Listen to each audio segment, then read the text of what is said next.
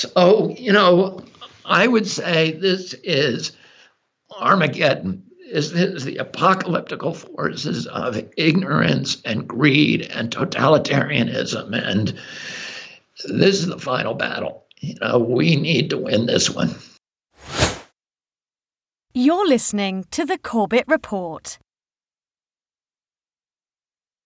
Welcome, friends. James Corbett here, CorbettReport.com, in a conversation that is being recorded on the 19th of November 2021 here in Japan. And throughout the past couple of years of this generated crisis, I have received, as you might imagine, many requests to do some sort of deep dive or expose on the face of this generated crisis in the United States, Anthony Fauci. But as a Canadian in Japan, I have never felt it as that I am best situated to do such a deep dive. Luckily, I can do the next best thing, actually an even better thing. I can bring on someone who has done exactly just such an expose and has just released that to the public. I am talking about, of course, thought criminal extraordinary and a proud member of the Disinformation Dozen. I say that ironically, of course. Robert F. Kennedy Jr. of children'shealthdefense.org, who has just written The Real Anthony Fauci, Bill Gates, Big Pharma, and the Global War on Democracy and Public Health. Mr. Robert F. Kennedy Jr., thank you very much for joining us on the program today. And thank you for having me, James, and also thank you for all of your extraordinary work for keeping the public informed so that we can actually maybe restore some democracy to the world. Well, I appreciate that. Let's start by talking about the sort of the cultural moment that we're in which I note, as we're recording this conversation, it's the 18th of November there in the United States, as we are talking, this book, The Real Anthony Fauci, is currently the number 3 bestseller on Amazon right now, which people should not be lining the pockets of Jeff Bezos, obviously, but I think speaks to the fact that obviously something is happening in the zeitgeist right now where this information, speaking obviously specifically about Anthony Fauci, but in a similar way, I would say, to my Who is Bill Gates documentary, using Fauci as a hub from which we can explore many spokes of the crisis that we're living through right now. Obviously, people are hungry for this information at the moment, but first, can you just speak to why you decided to write this book specifically about Fauci? Well, I think for the same reasons that you've been exploring, we've seen over the past 20 months a coup d'etat against liberal democracy globally, and one of the key players is this kind of medical cartel and medical technocracy. There's an entire coalition of what I think we all starting to see as sinister forces. Pharmaceutical companies, the intelligence agencies, the medical bureaucracies, the social media titans, and the mainstream media that are all wrapped up in the military.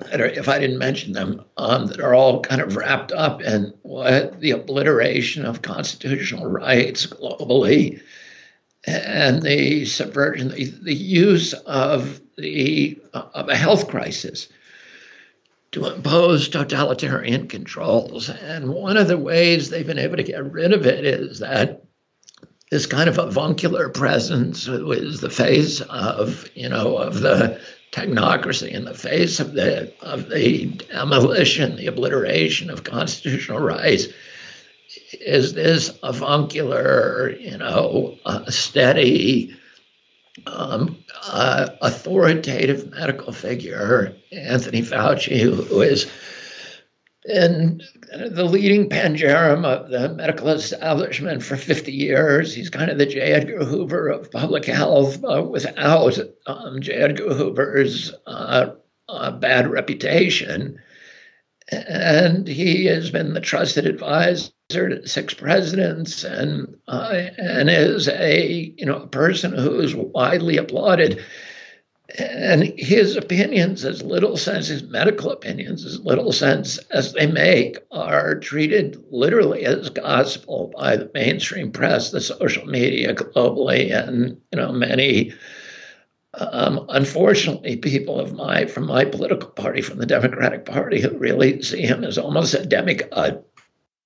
And because of my peculiar history, which is I've spent 40 years litigating on the issue of regulatory capture. I brought over 500 lawsuits against pharmaceutical companies and big corporations. And probably a quarter of the lawsuits that I brought have been against government agencies like the EPA that are subject to this dynamic of regulatory capture, which is very, very well documented in peer-reviewed publications and the popular press. But it's the mechanism by which regulatory agencies become the sock puppet of the industries that they're supposed to regulate. They become really kind of subsidiaries of those industries. And Tony Fauci is kind of the spearhead of an agency that has experienced regulatory capture in a way that is on steroids. And part of the reason is that these unprecedented financial entanglements between the pharmaceutical companies and the agencies that regulate that we do not see in the environmental space. You know, EPA is a captured agency. It does the bidding of big oil, big coal, the chemical industry, the big industrial agriculture. And I spent a lot of time suing them, you know, when they did sweetheart deals to issue permits that were illegal. But in the pharmaceutical and the medical sphere, you have these financial links. For example, FDA receives 45% of its annual budget from pharmaceutical companies.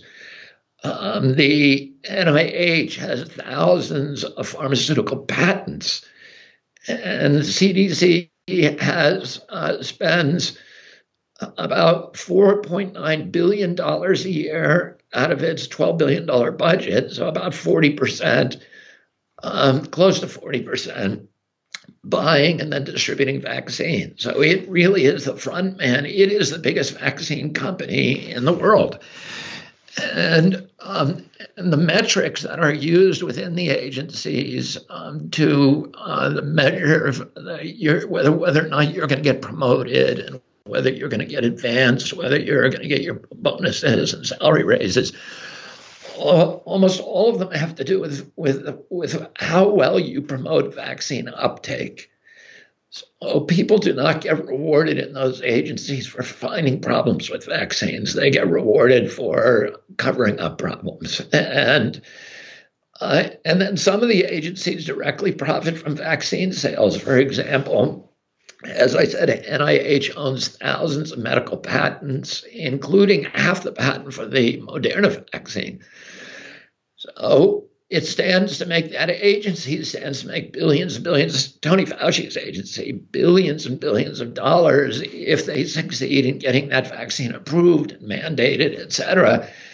And Tony Fauci was able to choose to designate 4 of his high-level employees who each get individual patent shares, and they will collect $150,000 a year for life if the Moderna vaccine is, approved, which it has been. So it's a kind of, like I said, it's like if EPA got half of its budget from the coal industry or from the oil industry, and that the amount of money that went into its budget was based upon sales of coal and oil, it would really contaminate it would subsume the regulatory environment. The mercantile impulses and the commercial impulses would subsume the regulatory functions. And that's exactly what's happened. They are no longer regulatory agencies. They're not public health agencies. They are vaccine and pharmaceutical companies. And Tony Fauci has, his agency in particular no longer does public health. And he doesn't do public health. He does pharmaceutical promotions. He will never talk publicly about the improvements in public health that have occurred since he came into office 50 years ago. And it's not a good story. We've gone from 6% of the American public having chronic disease when he entered to, by 1986, he became the boss, the big boss in 84 and 86, 11.6% or 11.8% of Americans had chronic disease. And today, 54%. So, and by chronic disease, I mean neurological diseases, ADD, ADHD, speech delay, language like tics, Tourette syndrome, narcolepsy, ASD, autism, allergic diseases like peanut allergies, food allergies, asthma, anaphylaxis, and then the autoimmune diseases like juvenile diabetes, rheumatoid arthritis. When Tony Fauci took over that agency, nobody had even heard of those diseases, really. With 1 in 10,000 people my age have autism. 1 in every 34 people my kids' age have full-blown autism. And Tony Fauci's job is to make sure that doesn't happen. To find the sources of those chronic diseases. Where did food allergies suddenly appear in 1989? Why did we see all these people with celiac disease and peanut allergies beginning in that year? Why did we see rheumatoid arthritis and juvenile diabetes? Clearly, there's an environmental toxin. Genes do not cause epidemic. They may provide the vulnerability, but you need an environmental toxin. And his job is to identify the toxin so that we can then eliminate it. But that's not what he does. And as a result, we've seen this dramatic explosion, a decline in public health. We have the worst infant mortality rate of the top 25 nations. When he came into office, we were the healthiest people. Today, we're the unhealthiest people in the industrialized world. We're 79th in terms of, the overall public health metrics. We consume 3 times the pharmaceutical products of any other Western nation. We pay the highest prices, and we are by far the sickest. And it's largely, as I show in the book, Tony Fauci is responsible. He's not the solely responsible.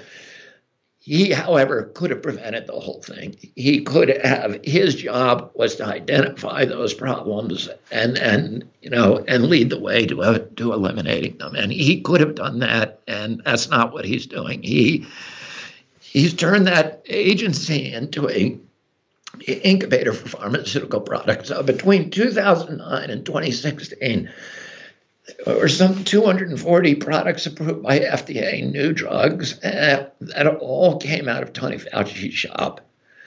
What he does he has a $6.1 billion budget, which he distributes to colleges and universities to do drug research for various diseases.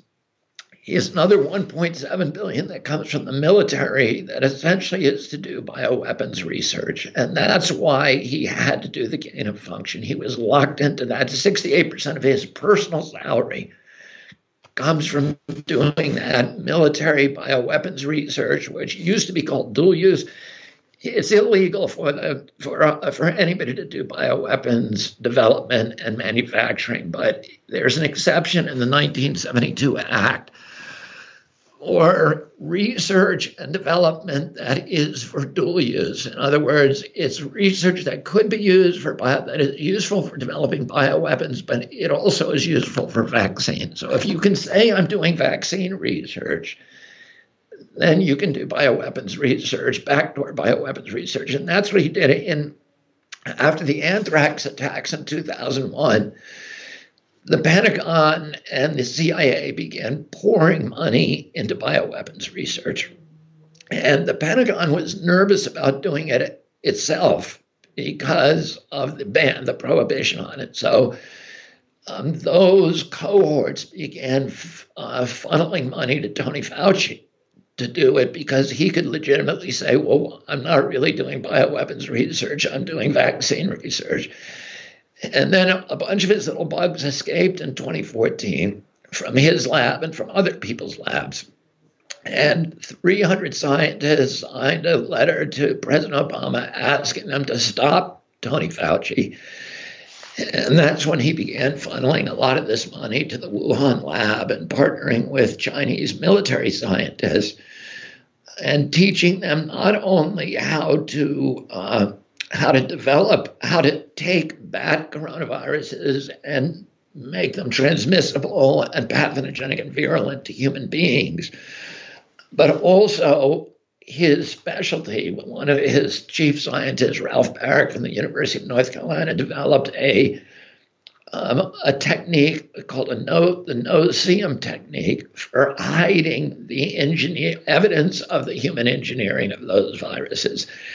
And Baric, who was funded by Fauci, then shared that research with Xingli Ji, the Chinese scientist known as Bat Lady, who then was able to master the technique. And, these people are all publishing on this stuff, and they weren't embarrassed about it. And the Chinese were very, very open that this was weapons research. They didn't pretend it was vaccine research. They were like, this is weapons research, and we are glad we're able to do it. And Fauci was giving them millions and millions of dollars, but the biggest contributor was the CIA, which gave about $69 million through USAID to do that kind of research. And then the Pentagon through DARPA, which gave about $39 million to do that. And the three of them were all working in tandem.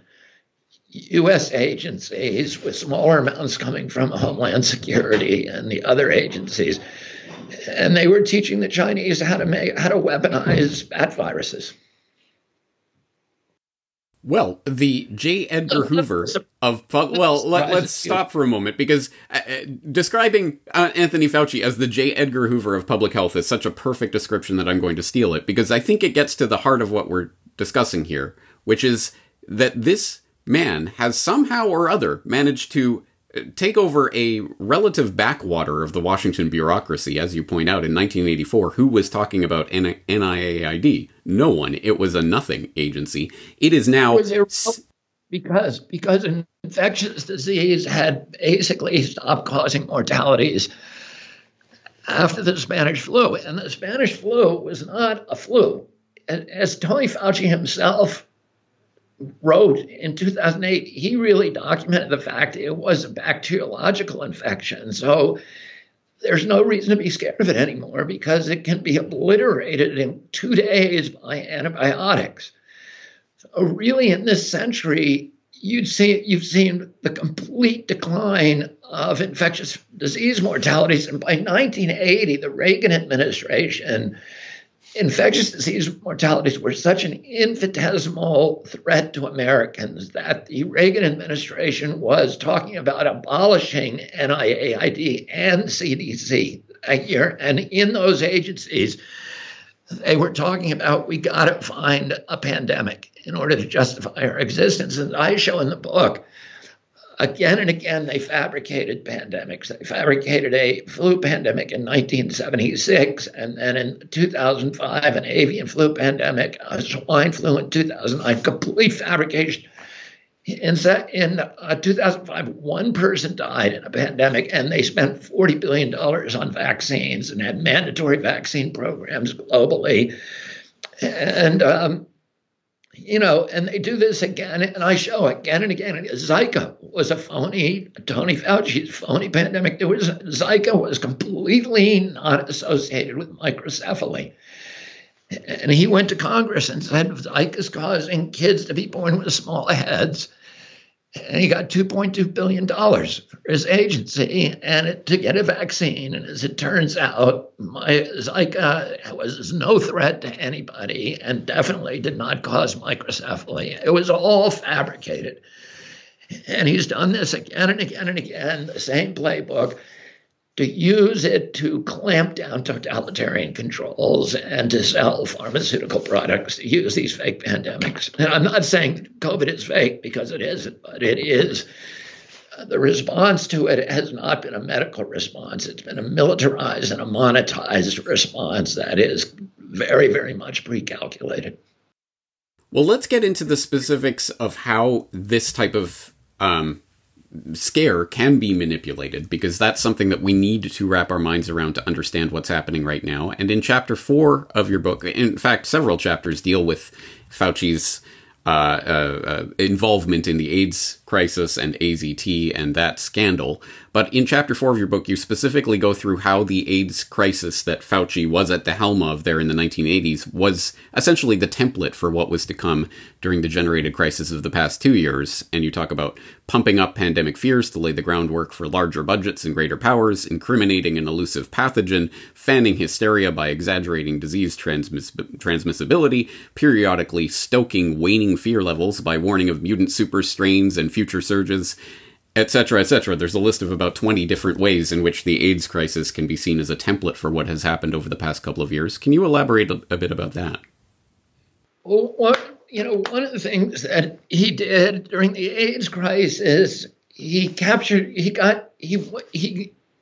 was able to go through a struggle with National Cancer Institute, because the initial signal of AIDS was Kaposi's sarcoma, which is a cancer.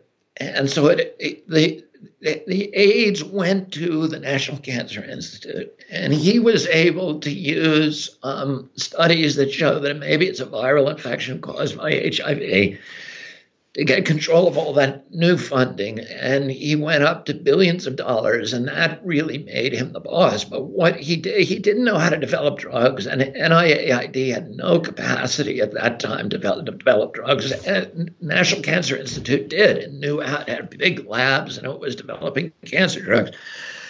His agency didn't know how, so it really had to rely on a private pharmaceutical company, which is now Glaxo, was then welcomed. Burroughs Wellcome. That drug that appeared to kill HIV.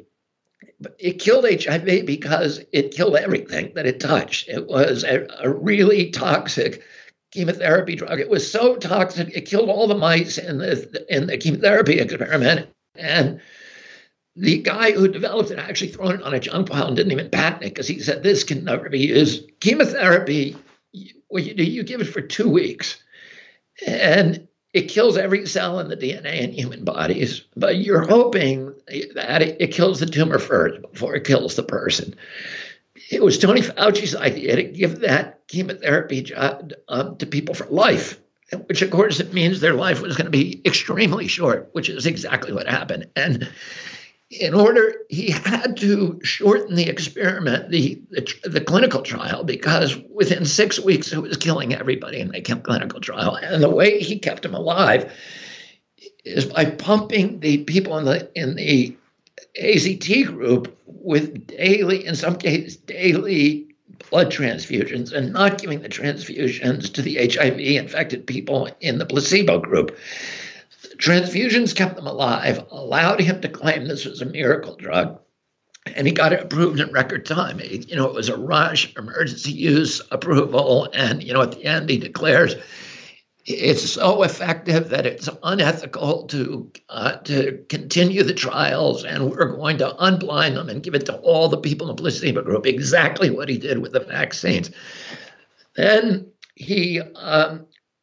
Then it required him, by that time, there were community doctors all over America that were finding repurposed drugs that were really effective against the symptoms of AIDS, the things that actually killed people, the pneumonia and all of these other symptoms that killed people. And he had to, in order to get his AZT approved for emergencies, he had to kill those drugs. So he suppressed them. He punished doctors he wouldn't allow FDA to approve any of them. He wouldn't allow fast track approval. My uncle was fighting with him. Ted Kennedy, who was the chair of the health committee, to force him to do fast track approvals for those drugs that the community, these wonderful community doctors, were using. And what happened is people who had AIDS were quickly recognizing that AZT was killing their friends who got on it. And they were desperate to get these other drugs. And so they had these buyers clubs that popped up all over the country. And the movie Dallas Buyers Club was originally written about Tony Fauci as the villain, because he was the one that was preventing all these people from getting their hands on these working medications because there was no profits in them for the drug industry. And so you had these buyers clubs where people would go to Mexico, or they'd go to Europe, or they'd go into Canada, and they'd get these drugs and bring them back and distribute them to people. And so it's the same thing he did now with suppressing ivermectin, hydroxychloroquine, monoclonal steroids, all of the things that we know are very effective against COVID. The anti-inflammatories, the anticoagulants, the antibiotics that actually work, the vitamin D, the zinc. And all of those things get suppressed. So there's only one solution. Back then it was AZT for AIDS. Today it's the vaccine. It's always a deadly experimental, drug that wipes out and that he has to abbreviate the clinical trials and declare it's a success. It's a really, and that's just one of the times he's done that again and again and again and again throughout his long career. Right. As you say in the book, it's a well-worn, dog-eared playbook that he's playing from, precisely because it has worked in the past and it's continuing to work to this day. As you say, his avuncular attitude, and it sort of deflects all the criticism that never seems to really land on him. But you paint a very vivid picture in this book of a particular instance of how Fauci has wielded his power over his fiefdom to suppress dissent against him. And that was the story of Dr. Peter Duesberg. Tell people about how the career of Peter Duesberg was completely derailed by Fauci. Well, Duesberg was the most brilliant virologist in the world. He'd won more NIH awards than anybody else. He'd won virtually every award that could be won in virology. And he was clearly going to win the Nobel Prize for finding an oncogene, which is a cancer-causing gene, and which he discovered and it launched an entire discipline in virology. And then he himself went back and looked at it, and he said, this doesn't make any sense from an evolutionary point of view. And he wrote the paper that exploded his own theory and lost him the Nobel Prize, but he didn't care about anything except integrity. And he was really he's still alive. This incredible and highly, highly respected scientist. And he did not believe that the deaths that were being attributed to AIDS from 81 to 84, he did not believe that they were being caused by HIV. He believed that they were largely the result of poppers and a whole constellation of drugs, of heroin, speed, methadone, cocaine, that were part of the fast-track post-Stonewall gay lifestyle. And if you looked at now what he was saying is now accepted science. It's now Kaposi's sarcoma, which was AIDS, is no longer even listed as a symptom of AIDS. It's now, understood that it is an environmental result and that it's caused by poppers, which is amyl nitrate, which was a ubiquitous drug that was used in the gay community. It was sold in every gay bar, and at the end of the night, the gay bars would, declare last call for alcohol, last call for poppers. It was sold in the bathhouses and the nightclubs and everything else. And all of the people, 100% of the people originally diagnosed with AIDS were popper users. And so Duesberg did this exhaustive research and published a groundbreaking paper, and then became a huge critic of Fauci. And I show in my book how Fauci was able to use strategically placed money, his control of all of this research. $6.1 billion in research grants to get the universities to shut him out, to get him denied all awards, invitations to conferences, to punish his graduate students so nobody would take his courses and to destroy his career. And he succeeded in doing that. He really isolated and he made Duisberg a pariah, and he refused to debate him. He refused, he silenced him. And that's the problem. Whether Duisberg was correct or not, I don't reach a conclusion on that. I say specifically, I don't know. But Duisberg's arguments make a lot of sense. And if you read them, his book is absolutely persuasive. That doesn't mean there's tens of thousands of articles on AIDS and HIV, and I haven't read them all. So I'm not eligible or competent to make a judgment. But what I do know is that science is dynamic, and there ought to be debate. And at any time somebody says there's a consensus in science, that person is a liar, and they're manipulating you, because the phrase scientific consensus is oxymoronic.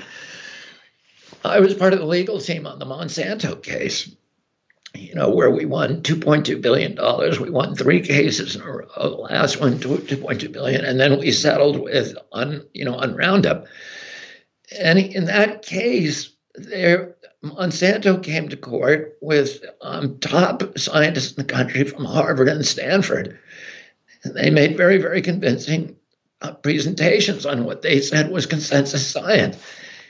And then we brought our scientists from Harvard and Stanford who were looking at the same data and coming up with a different conclusion. And they were under cross-examination. We were able to prove that their scientists were wrong, ours were right, and persuade a jury to give these huge judgments. And, so medicine is about consultation, it's about debate, it's about conversation.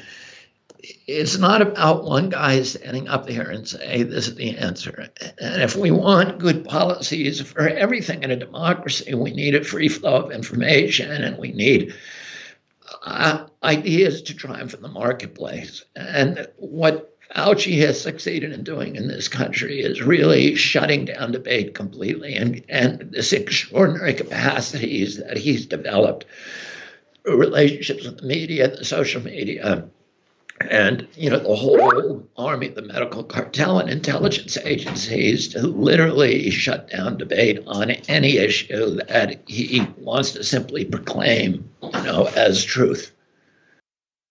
Well, let's move on to another part. I know we have limited time today, and I want to cover what you talk about in Chapter 7 of your book, because I'm sure everyone by this point has heard, and if not, they should at least look it up, about Beaglegate, as it has been termed, and the horrific experiments on animals that were funded through Fauci's agency. But not a lot of people have probably heard about what you cover in Chapter 7 of this book, Dr. Fauci, Mr. Hyde, NIAID's barbaric and illegal experiments on children, which, for me personally, as a father of 2 beautiful, wonderful, healthy children who I love more than life itself, this chapter was the most difficult to read through, but perhaps you can share some of this information with the listeners. Well, it's part of a pair of chapters, one of them about his experiments on children with these novel chemotherapy drugs that they were testing out for AIDS in the United States, and then the other one on children and pregnant mothers in Africa, and they were both just equally horrific. And in the United States, the only way he got most of his experiment, or he's targeted throughout his career Blacks and Hispanics for these kind of medical experiments. And in this case, he was able to get control of foster homes in 7 states and essentially turn these pharmaceutical companies loose on these children. And the experiments they were conducted were absolutely barbaric. And the children were tortured. They did not have legal representation, which is illegal. They did not have guardians. You cannot put a child into a clinical trial in this country without an independent guardian, and he made sure that those kids did not have guardians, and they were literally tortured to death. The children who stopped taking the drugs because they were so they made them so sick. Many of these kids did not have HIV, so they were getting no benefit from these drugs. They were just being used as guinea pigs. And and the children who refused or were non-compliant were sent to Columbia Hospital and had feeding tubes installed in them so that the drug companies could continue to administer the drugs even when the kids fought back. And at least 85 of these kids died during the experiments. Celia Farber, who was an incredible researcher who worked with me on this chapter in the book, actually found a graveyard up in the Hudson Valley, north of New York City, in Hawthorne, New York. It's called Gates of Heaven Cemetery, where there was a pit. It was covered by a astroturf carpet, and it had hundreds and hundreds of tiny coffins haphazardly piled in that pit with the bodies of these children. And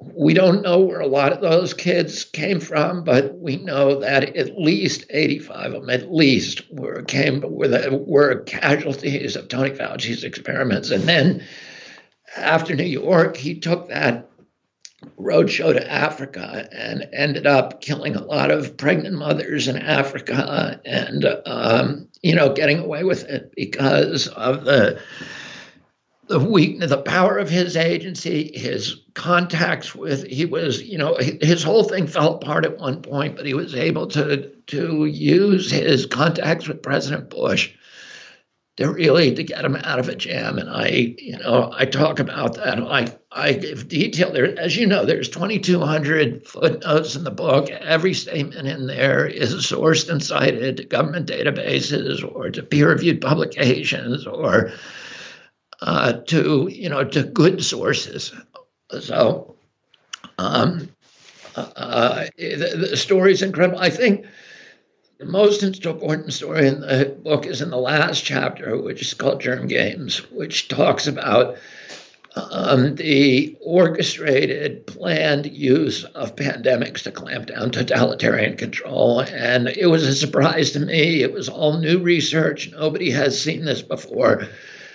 But the deep involvement of the intelligence agencies in pandemic planning, which is weird because, why is the CIA is not a health agency? It doesn't do public health. It does coup d'etats. And a lot of people know about Event 201, which was this extraordinary pandemic planning event, a simulation that was put on in October 2019. It was hosted by Bill Gates and by Avril Haines, who was the former deputy director of the CIA. She's now the head of the National Security Agency, the top spy in our country. And the people it's an extraordinary group of people. They were simulating a coronavirus pandemic worldwide in October 2019. So we now know from the national security agencies that the pandemic almost certainly escaped from the Wuhan lab on September 12th and was circulating already in Wuhan a month before this pandemic took place, and the Chinese knew about it. And at the simulation is George Gao, who is the head of the Chinese CDC. And then they have representatives from the drug companies, the social media companies, the mainstream media companies like Bloomberg and Washington Post, and the health agencies. And they're simulating a pandemic. And they're not simulating how do you get vitamin D to people, and how do you get zinc, and how do you stockpile, quercetin, and how do you create grids to hook the 11 million doctors in the world to figure out what protocols are working and what repurposed medications are working. How do you quarantine the sick and not the healthy? How do you preserve the Constitution? None of that was discussed. It was all, how do you use the pandemic as a pretense to clamp down totalitarian controls and obliterate and deconstruct democracy? And the last simulation, which is called Seminar 4, was all about how do you get the social media companies to censor any discussion of a lab-generated coronavirus epidemic. It's pretty amazing when you're thinking, do they think we're stupid? When you read this, you get, what I found out in the book was that was not a one-off event, that they had probably around 20 of these events. I document, I think, 14 of them beginning or in 2000. They're called Operation Lockstep. It's how do you get all of the country, all the liberal democracies in the world to pivot and turn into dictatorships overnight. And they're all, every one of them, many of them are sponsored by Gates and his Johns Hopkins, population center. But all of them, the one thing they all have in common is a huge, huge presence by the CIA. And they are all orchestrated. The scripts are written by them. There's famous people involved in many of them. Madeleine Albright, Senator Frank Church, others, Senators and Congressman Gates. And they involved hundreds of thousands of people. So there were, they involved frontline workers from not only health workers, but from the utilities, from the oil companies, from the police, firefighters in all the cities around our country, Canada, the United States, or Europe, Australia, and they did them all simultaneously in all these countries. And it's really chilling, I think, for people to read. Absolutely, yes. And I was impressed by the thoroughness of that chapter, actually. You uncovered a lot of detail about a lot of these different drills, going all the way back to Dark Winter, which I'm sure my audience will be familiar with by now, but you have a lot of detail in there, and how that then relates to the anthrax attacks of a few months later that were miraculously predicted by several of the people associated with Dark Winter. The day that the anthrax attack happened, there were Senate hearings on the Dark Winter anthrax attacks. Yes. They had prepared the whole country for an anthrax attack weeks before the anthrax attack. And it turns out the anthrax attack, although they blamed Saddam Hussein and we went to war, it turned out when the FBI completed its investigations, it came from one of 3 U.S. military labs. And I, talk about who the identities of the people who were, highly likely to have been involved. Exactly right. And you talk about the top-off drills, which I haven't heard talked about since the 2000s. You even brought up one that I had never heard of yet, from Mars 2017. So I'm learning new stuff from that chapter as well. So lots, and as you say, 2,200 footnotes in this book. It is a treasure trove for researchers like myself, and I'm sure I will be making use of that research in my coming reports. So thank you for doing that research. But let's take a step back to sort of the bigger picture of what this book is about and what it represents, because hopefully, I would sincerely hope that this best-selling book will have an effect towards, hopefully, exposing Anthony Fauci and what he has been involved with over the years, the blood that is on his hands, and hopefully then, of course, prompting a resignation and a disgrace of that career. I would sincerely hope that, but I would assume that's not the end goal of all of this, because, as I'm sure you know, if you got rid of a Fauci, there'd be 100 mini Faucis willing to take his place. So what is that end goal? What are we actually reaching towards when we're confronting this coming biosecurity state? Well, listen, I talk about the Milgram experiment in this too, about how the intelligence agencies and the health agencies have really developed these extraordinary techniques for using fear to disable critical thinking. And, if you look at the whole rationale behind this pandemic, all of these rationales collapse when you look at them. Why are we mandating vaccines that don't prevent transmission? What is the possible reason? And that's just one of the many, many absurdities of what we're doing today. But people who are subsumed in the orthodoxy, which is the product of orchestrated fear, misinformation, and propaganda, need to be woken up.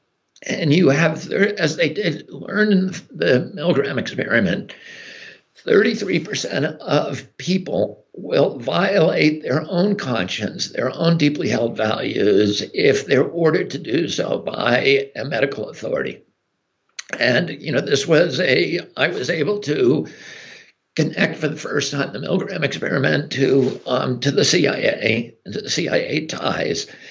And, it's one of the things they learn. And then you put everybody under house arrest and you impose this kind of Stockholm syndrome that makes people grateful to their captors and believing that the only way to survival is through absolute obedience and compliance.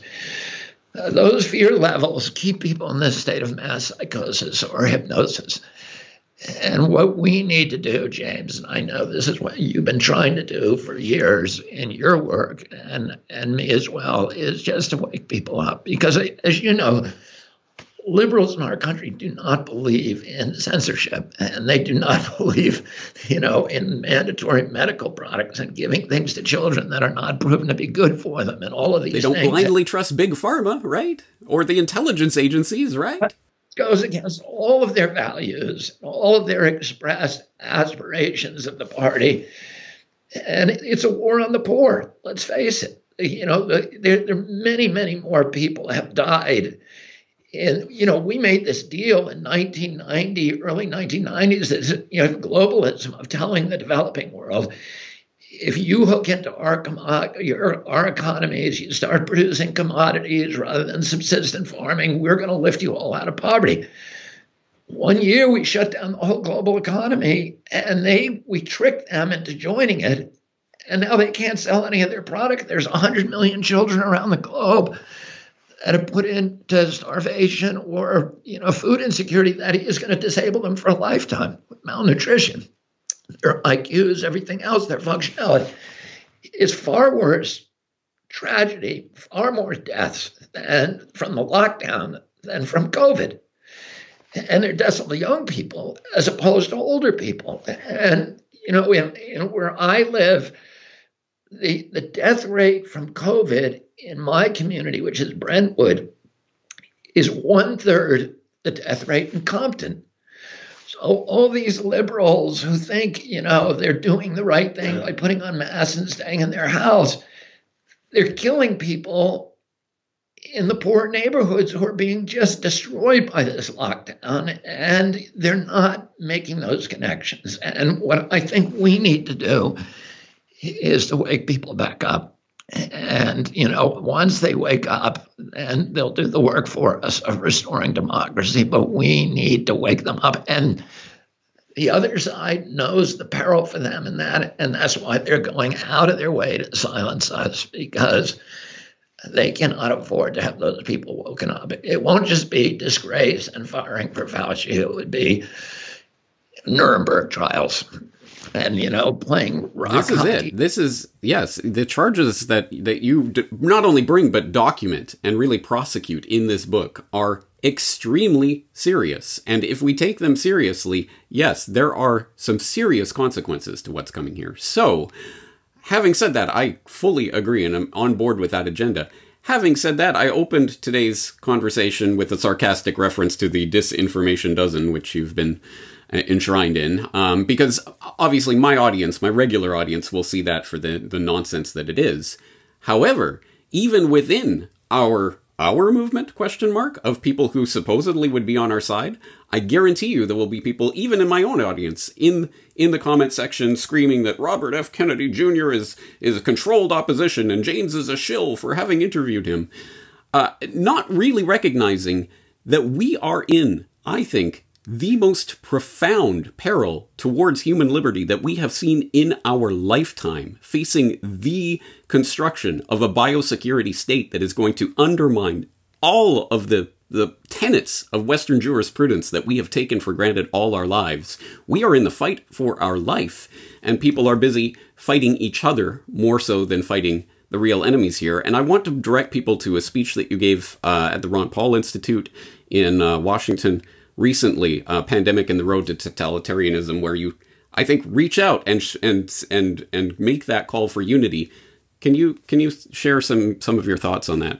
I would go even farther than you just went, because I think this is a historical jeopardy to humanity that we've never seen before. I mean, the Black Plague and, World War II are arguably rivals for it. But I would argue this is the worst thing that's ever happened to humanity, because the essential ambition of the totalitarian state is to control not just conduct, self-expression, and thought. And for the first time in history, because of the technological revolution, the capacity for totalitarian forces to literally control every aspect of human expression and even human thought is now unprecedented. Bill Gates brags that he's going to be able to watch with his 60,000 satellites every square inch of the earth 24 hours a day.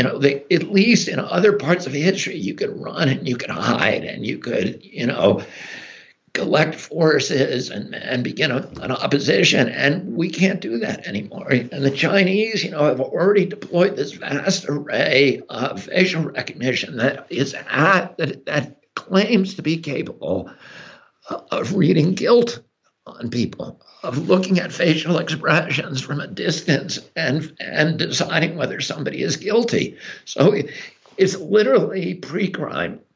It's like Minority Report. And that's where we are today. And, in Hitler's time, you could run for a border. There was ways that a certain number of people were going to escape and they were going to regroup, and there was opposition from other countries. And today we have this situation where the U.S. military and the CIA are conspiring with the Chinese CIA or the Chinese CDC and military scientists developing bioweapons together and then conspiring to lie to the public. So you have U.S. federal officials who we have communications between Fauci and the Chinese instructing him what to do and what to say in order to hide the origins of this virus. So we have U.S. federal officials who are conspiring with Chinese military officials to hide truth from the American public. And then you look at Australia and Canada, these irreplaceable democracies that are now totalitarian regimes where they're literally building concentration camps. So, I would say this is Armageddon. Is the apocalyptical forces of ignorance and greed and totalitarianism. And this is the final battle. We need to win this one. I agree with you. This is the fight for the future of the human species, because we are at that level where totalitarianism on a scale never before imaginable is now not only imaginable, but is being implemented. And if we spend our time fighting with each other, then we lose, and we can't afford to lose this. So I really hope that people will understand the gravity of this situation, and I think you lay out a good chunk of that in this book. It's ostensibly about Anthony Fauci, but as I say, that is just the hub from which you can explore many different spokes. Finally, before I let you go, I would be remiss in my duties if I did not ask you about something that's in the news at the moment. I'll note a couple of years ago, myself and James Evan Pilato of MeteorMonarchy.com were covering on New World Next Week an Instagram post that you made in which you were talking about the compelling evidence that Sirhan Sirhan was not the murderer of your father, but it was Thane Eugene Caesar. And I will link to that edition of New World Next Week if people are interested. But obviously, right now, as we are recording this conversation, I believe Sirhan Sirhan is still waiting to hear whether or not he is going to be granted parole. What are your thoughts on that? Sirhan Sirhan obviously took some shots at my father, but it's also very clear that he did not fire the shots that killed my father. And anybody who even looks at Thomas Noguchi, who's the classic coroner, iconic coroner, who did not believe that Sirhan could have killed my father. Sirhan, there were 77 eyewitnesses in the kitchen. Sirhan was 6 feet in front of my father at all times. He fired 2 shots at my father. Both of them, we know what happened. One of them hit Paul Schrade, the UAW leader, in the head. who's still alive and fighting for Sirhan now, because he knows that Sirhan did not kill my father. He's one of my father's closest friends. The other one hit a door jamb behind my father and was later recovered by the police and then destroyed. Sirhan was then grabbed by Rosie Greer, Rafer Johnson, and 4 other men, and who created a dog pile. They put his arm behind him, and they could not get the gun out of him. He had like a superhuman strength, and he fired the 6 other bullets and emptied the chamber. All those bullets hit people.